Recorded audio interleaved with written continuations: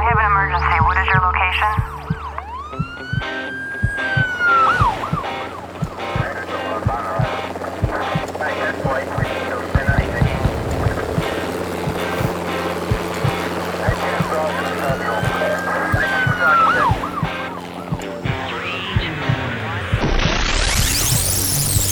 Rescue Radio, because there's a war for your soul. There's a war going on. And God, we praise you that you are victorious in the midst of this battle and that you have become a shelter and a refuge for all of us, Father. We thank you that your will be done, O God, on earth, even in and through us, even in these days, that your will be done, that your kingdom come. And Father, we thank you that it is and it will, and nothing will prevail against you, Lord God. Nothing, no plots, traps, no snares, no setups, no satanic devices will prevail against you, Lord. And we thank you for that. We thank you for Jesus. Thank you, Jesus, for coming as a baby, for coming to the earth, Lord, for humbling yourself to become one of us, to be with us, to give us the word, give us the promise, give us the hope, the kingdom, truth of the kingdom of God. Thank you, Lord, for giving us that hope of eternal life. Thank you, Jesus, for also giving us salvation, for dying on the cross for us, for purchasing that home in heaven, for giving us power over all the power of the enemy, for backing us up in that power. You said, I give you authority to trample on serpents and scorpions and over all the power of the enemy, and nothing shall by any means hurt us. So let that authority and that power flow through all of us today in a mighty and powerful way, something so powerful Satan cannot even stop it, Lord God. And we thank you that no weapon formed against us will prosper, that no word said, no deed done, no action taken against us, no devices, no attempts to break our relationships or give us sicknesses or defeat us in our eternal salvation or in our calls. Nothing will prevail against you, Lord God, in your work and purposes for us. So we thank you for your wisdom. We thank you now for giving us eyes to see and ears to hear and a heart to receive the tremendous message and revelation of your love for us. Amen. Here we are, right before the birth of Jesus Christ. We're studying, thinking, pondering, meditating on the true spirit of Christmas and the Christ child, the child that was to you and has been born. So today we're going to be talking about some of the more unusual aspects of Jesus Christ coming to the earth as a child, even as they were foretold before in the books of Isaiah. And Genesis also talked about the coming, that the seed of the woman was going to crush the head of the serpent. Yeah. And there were prophecies all through the scriptures. Mm-hmm. And then in Isaiah is prophesying about some other contemporary issues, political yeah. issues and moral issues of the day. And then all of a sudden he bursts in Isaiah chapter 9, verse 6, for unto us a child is born, unto us a son is given, and the government will be upon his shoulder, and his name will be called Wonderful Counselor, Mighty God, Everlasting Father, Prince of Peace. Of the increase of his government and peace there will be no end. Hallelujah. Upon the throne of David and over his kingdom, to order it and establish it with judgment and justice from that time forward, even forever. The zeal of the Lord of hosts will perform this. So that's amazing that we have wow. got such a remarkable and accurate and confident word spoken about something that is going to happen in the future. That is, and actually, this prophecy has the beginning and the end. It talks about the beginning of the birth of Jesus, and a child is born, and then it talks about the zeal of the Lord at the end is going to perform this because he's going to be the government. The ultimate government is going to be upon him and upon his shoulders. So the prophecy covers both the beginning and the end of Jesus's coming, his first coming, his second coming. Well, it even talks about it's past, present, and future aspects here, and this is 3,000 years before. Right. From where we are right now. Mm-hmm. And so... Well, the thing about a promise is, especially a promise that's made, like this is at the middle of the promise. The first part promise, was given. Promise, actually, yes. The devil was the one who first heard the promise. When God said to him in the garden, yeah, you think you got this. Well, I'm going to use the woman. I'm going to bring a seed forth from her that's going to crush your head. So the very first... I call Jesus, one of my favorite titles for Jesus is the head crusher, mm-hmm. Because he had to crush so many of the demons' heads, and Satan included, to get to complete what he was called to do. But anyway, it's hard to live with a promise for so long that's not been fulfilled. And the people had given up. They had lost hope. They had went back to their old, well, it is what it is kind of lifestyle world, and Romans coming in and, all kinds of brutality and oppression.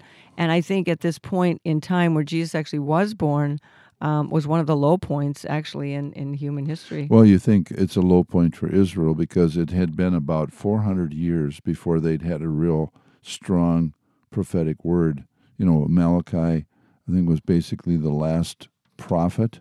Mm-hmm. And basically, they lived, and we live too, by prophecy, by the word of God that is declared. And so hoped it had been for. a long, long period, hundreds of years, without a strong prophetic word.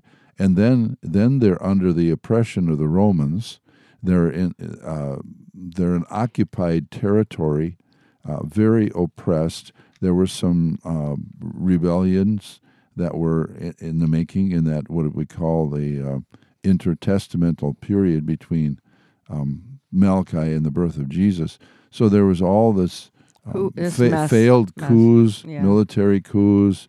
There were all kinds of religious groups that were established that were, for the most part, totally missing the mark as far as what God required and what God's desire was for the people. The morale of faith was at its lowest, I would say, because what's there left to believe in? God had sort of departed. Had been no word, like you said, for many hundreds of years.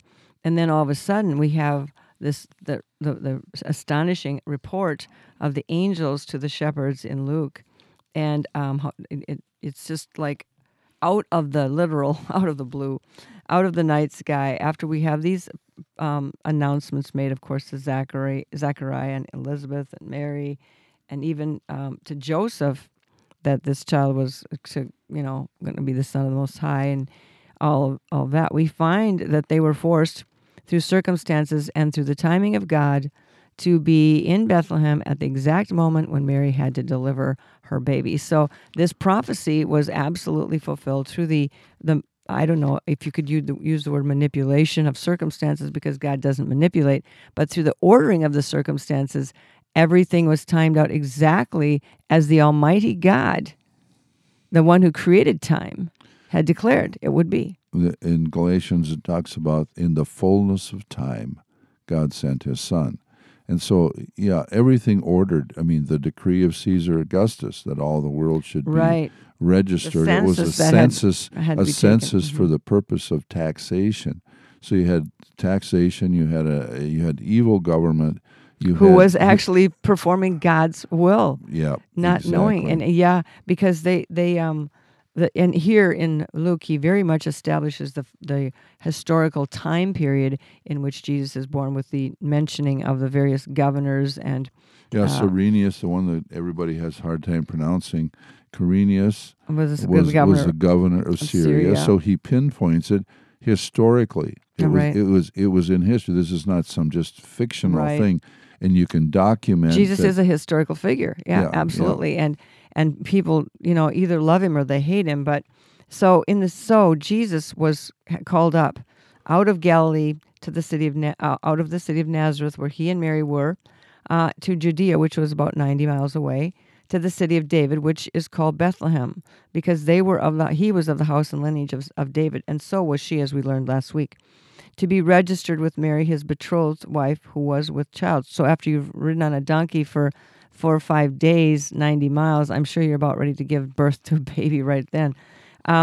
So she brought forth her firstborn, and he doesn't give all the details of the, how they found the place, but we see at this point she brought forth her firstborn son and wrapped him in swaddling clothes, laid him in a manger, because there was no room for him in the inn. And if you talk about this as being the most, think about royalty here. How would royalty come into the world?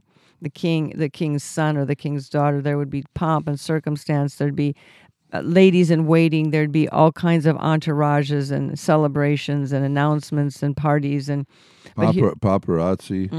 And Jesus, in our day. So there was no human pomp or circumstance surrounding the arrival of this most unusual gift. And really, Jesus Christ is the gift God the Father gave because he so loved the world that he gave us this gift of eternal salvation, which was basically the Lamb of God who was going to be slain for the sins of the world, who was going to give his precious and pure and uncorrupted life for the lives, for the ransom of all of us, to rescue us and ransom us from the devil. And you have to think of this too, is that Jesus came, the Son, unto us a child is born, a son is given.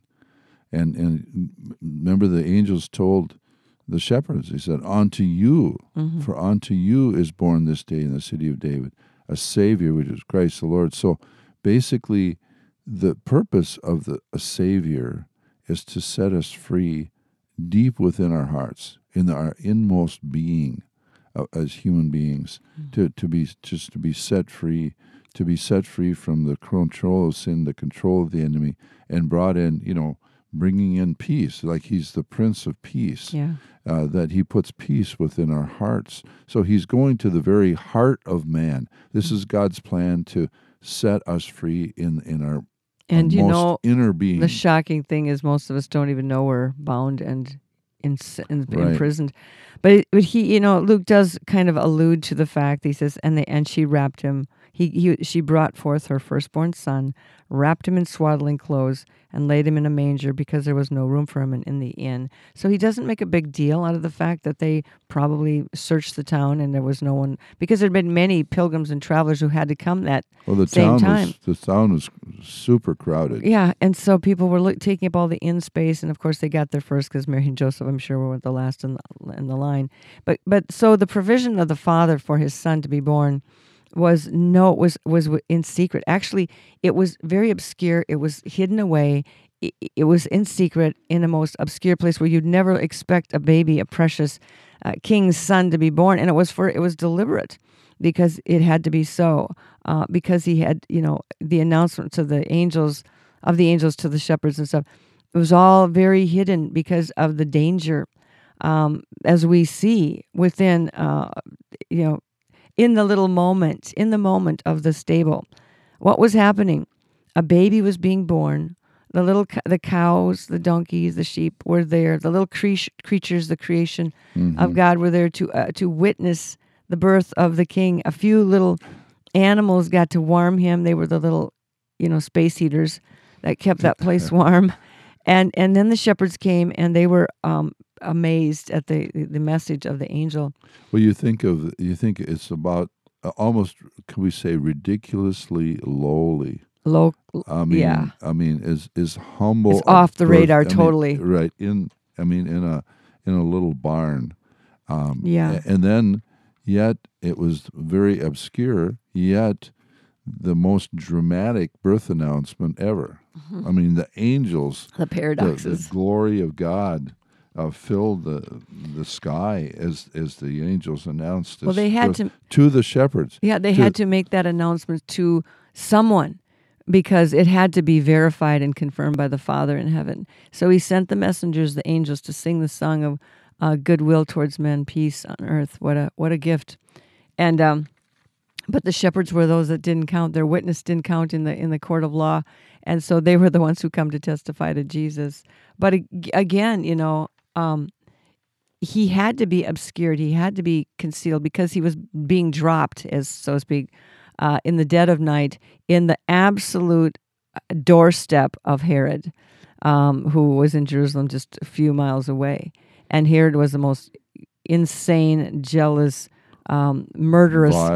murderous king. He even killed his own kids, his own wife, because he was so insecure, thought they'd steal his throne. He was an illegitimate king, but he was the king at the time, and permitted to be so. So Jesus is brought forth in this place. But it's interesting to note that the kings, the magi, the wise men, the kings we call them, they did not show up that night. They could not have showed up that night. There's an absolute perfect explanation for why they could not have showed up that night. Because, number one, they were traveling from probably hundreds, if not 1,000 miles away. Yes. And when they got to town, the first thing they did was check in with Herod. So they opened up his understanding to the fact that there had been some event that he had missed. A potential rival king. Right. And so when they searched the scriptures and they found out it was going to be in Bethlehem, well, I'm sure Herod didn't sleep on that. I'm sure within minutes he had his men, and the plan was to go kill this baby. Now, they didn't know, obviously, how old the baby was. That's why they capped it at 2 years, so they were going to kill anybody that had been born in the last 2 years, make sure they got everybody. But it's very interesting, as we see in Matthew, that they then, after they stopped at Herod's house and stirred everything up and got Herod in a tiz, they got back on their camels and saw that the star, the light, led them to a house in Bethlehem. And they found the babe there, and they worshiped the babe there. Now, this, obviously Joseph and Mary had moved from an inn to a house. And the reason they did that was because they had to stick around there in Jerusalem. There was the purification rites and the circumcisions that had to be done. The circumcision within 8 days. They did it at the temple, right? And that was in Jerusalem. And so, and her purification took 31 days. So Jesus was at least 31 days old. They probably, this is how I see it going down. They probably had just come back from the temple for the 31 days of purification for Mary. The king showed up. Doesn't even say Joseph was there. It says they worshipped her, and maybe Joseph was out getting provisions. I don't know. Maybe he was there. We don't know that part. They offered their gifts of gold, frankincense, and myrrh. And then that night they all bedded down and took a sleep. Now remember, they had just been at Herod's house, probably within the last 24 hours. And so they were sleeping. Joseph went to sleep. They went to sleep. And they all had dreams. And Joseph's dream was to get Mary and get out of town. And it was in the middle of the night. And the kings, the wise men, had a dream that they were supposed to go back another way. So they were supposed to avoid being found out by Herod or captured or re-questioned or whatever. And so in the morning, they all got up, or not even in the morning, I think Joseph went at night, and fled with the baby. Now, the baby was probably about a month old, and they had just gotten the gold, the frankincense and the myrrh, so they had some traveling money, and they headed out to Egypt. And that's the last we hear of Jesus until when he shows up in the temple at age 12. Now, we do hear that they came back after they heard Herod was dead. But in the process, in the meantime, hundreds probably of little babies were killed. Their blood was shed to kill Jesus. So Jesus was in enemy territory, and his life had been threatened. And he didn't have, a military escort. He didn't have, any kind of protection. This man, Joseph, all he knew how to do was drive a donkey and, work with wood. And Mary, what's she going to be as far as protection for the baby? And so they were protected by the elements, the cover of night, the secrecy, the silence. They were hidden away. So God just moved them out of, you can imagine, they could have run into those soldiers. I'm sure there was a way that God directed their path out of town that moved away from what the soldiers were coming in, the soldiers that were coming in. So we see that God, it just seems like God does everything so dangerously backwards, if you know what I'm saying. Yeah, of course, Jesus was protected by the Father, the Heavenly Father.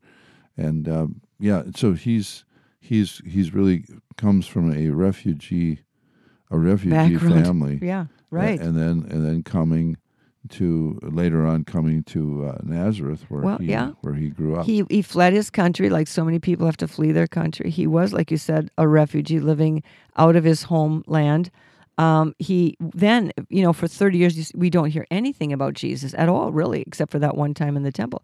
So for 30 years, he's undercover, working as a carpenter, as a laborer, as a common man, just known by the townspeople as Jesus, the son of Joseph. And there is no real astonishing, remarkable, suspicious things about him that would have caused anybody to even check him out or trace him or follow him or even hold him in any kind of regard. Mm-hmm.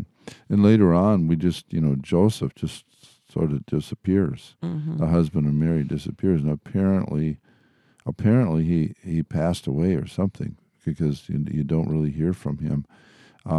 So Jesus was probably, the oldest son of Mary, because he had, three brothers and at least three brothers. 3 or 4 brothers and at three least or four 2 brothers, sisters, and then two sisters. So at he least. he knew what it was like to live in a family. Well, yeah, to live in because Mary apparently became a widow, and so he's the oldest son, so he's helping provide for the family. So he has a real... Mary was caring for, the kids and doing the household Right. stuff, and back in those days, she just didn't go out and Get a job. or anything. She worked at home, not from home, but at home, and so he knows. He provided for the family, for his brothers and sisters. And so he has a lot of experiences that we don't think about.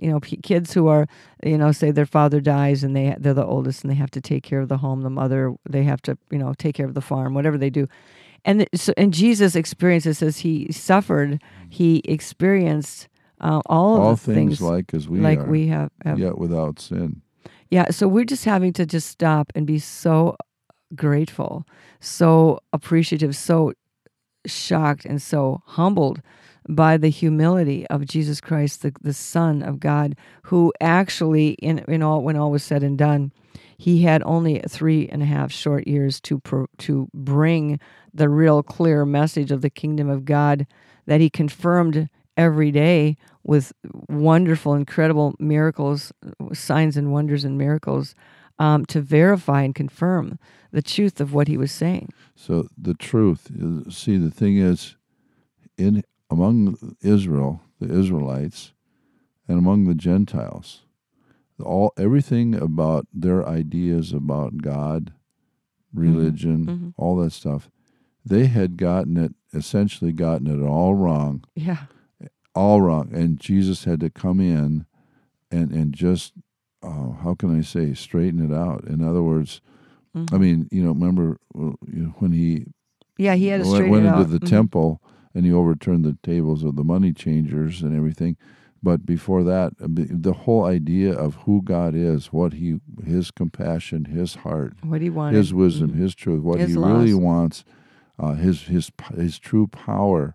Jesus came to demonstrate that to us, to correct our thinking, to bring us to the truth. He said, "I am the way, the truth, and the life." Even to this very day, he seems to be such a contrast, just somehow doesn't fit into the world system at all, and it's hard for not even the world's religious system. Right, exactly. They've also system. They've also rejected him. They really have. They've used him to promote, many of them, their own versions of egos, the gospel and empires. But Jesus Christ never promoted empires. He only promoted the kingdom of God. And people, either they love him or he actually is the most hated man that ever lived. He is really the most misunderstood, the most lied about, the most cursed. His name even is the most used in profanity. Cursed, profanity. Yeah. He is the most despised, rejected.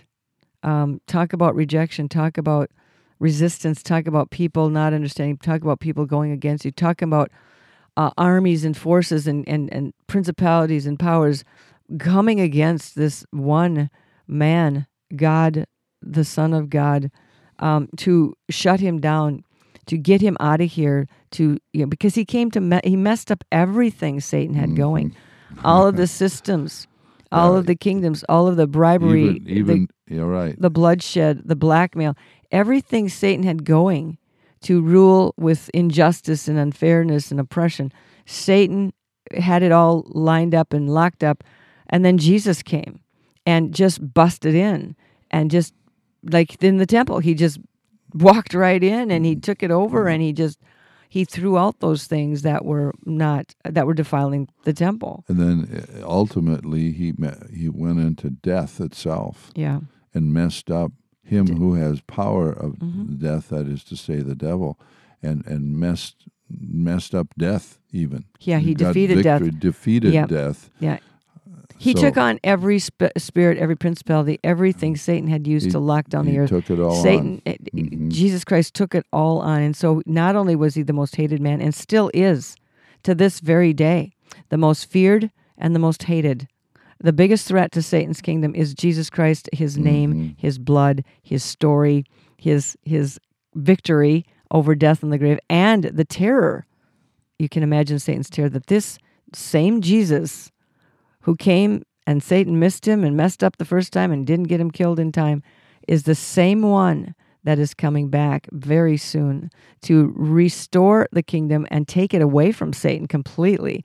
It's been amazing for the last 2,000 years that the Lord God has permitted Satan to continue his work of resistance to him and hatred and perversion and corruption to try to deceive and destroy that which God has come to preserve and declare and save.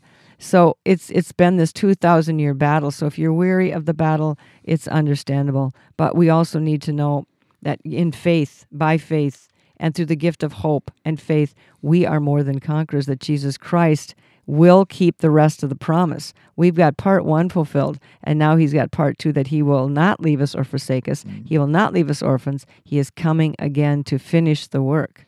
Well, Jesus said, too, that if they hate me, they'll hate you.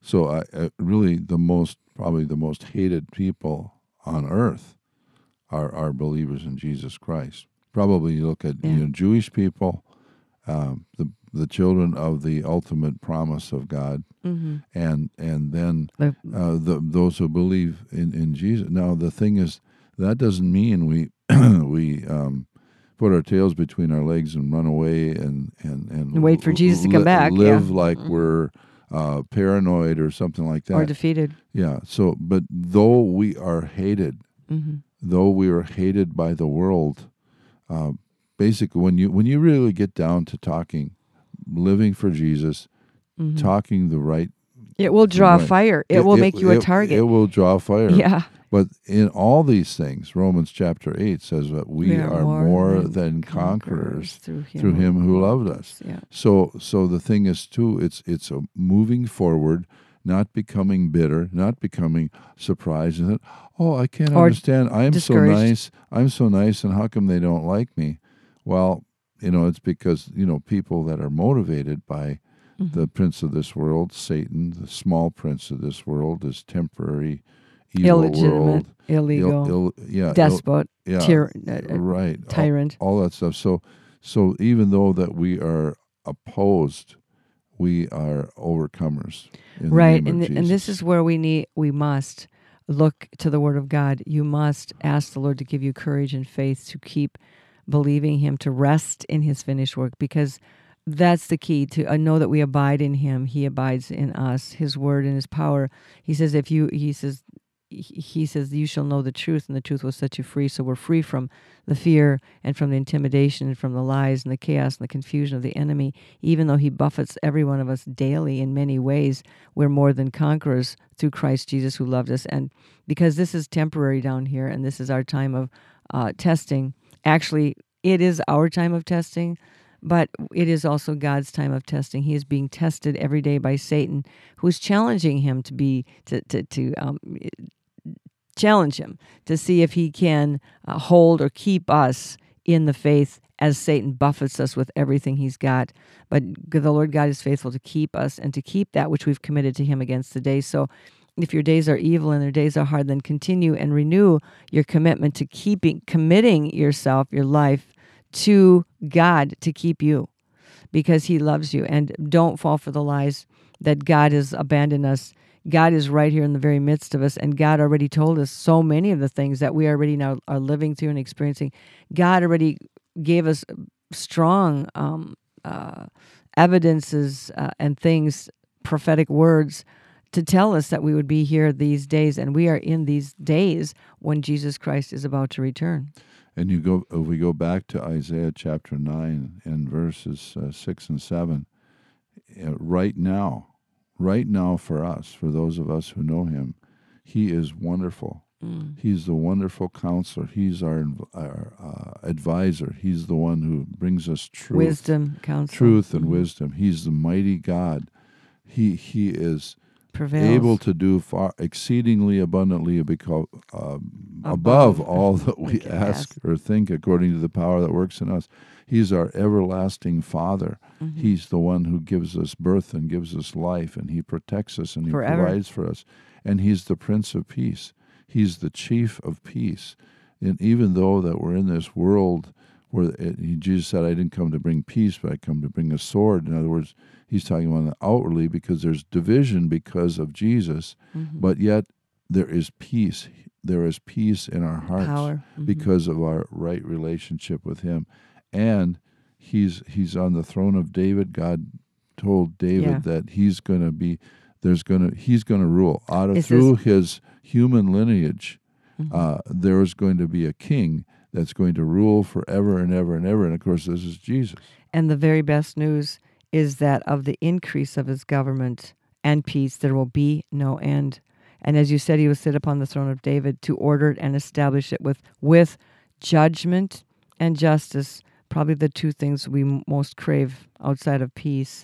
And from this time forward, even forever, the zeal of the Lord of hosts will perform this. The zeal of God Himself will bring this to pass, just like it was the zeal of God Himself that kept this promise alive for 4,000 years, brought it to pass, carried it out, completed the mission of the first part of this rescue operation, and the zeal of the Lord will perform it. And the two last verses I would like to have us think about are also in Isaiah chapter 9. He says, For you, God, have broken the yoke of His burden and the staff of His shoulder and the rod of His oppressor, as in the days of Midian. So He's saying that we are going to be set free from that rod of oppression, and it shall come to pass in chapter 10, verse 27, in that day.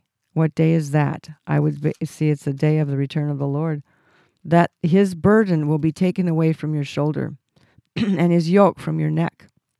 And the yoke will be destroyed because of the anointing oil. So there's a freedom, a liberty, a deliverance, healings being broken right now, Father, off the necks, the heads, the shoulders, the yokes of bondage and fear that Satan has put upon so many of God's people. We break them off now in the name of Jesus Christ. In the name of Jesus. That these burdens will be broken, and the burden off their shoulder, off their necks, the weariness. Now, in the name of Jesus. Yes, now, let it be done. In the name of Jesus. Let them be free. We loose them, Father, for your kingdom's service and for the harvest. In Jesus' name, amen.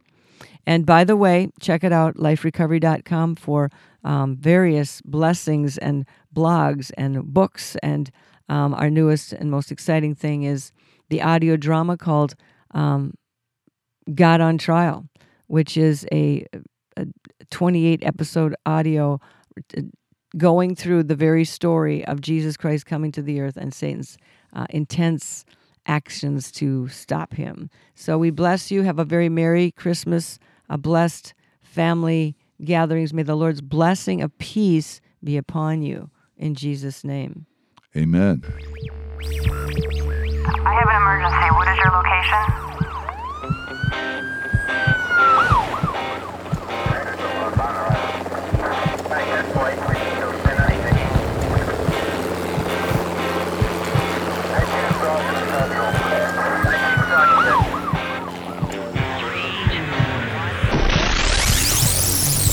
Rescue Radio, because there's a war for your soul.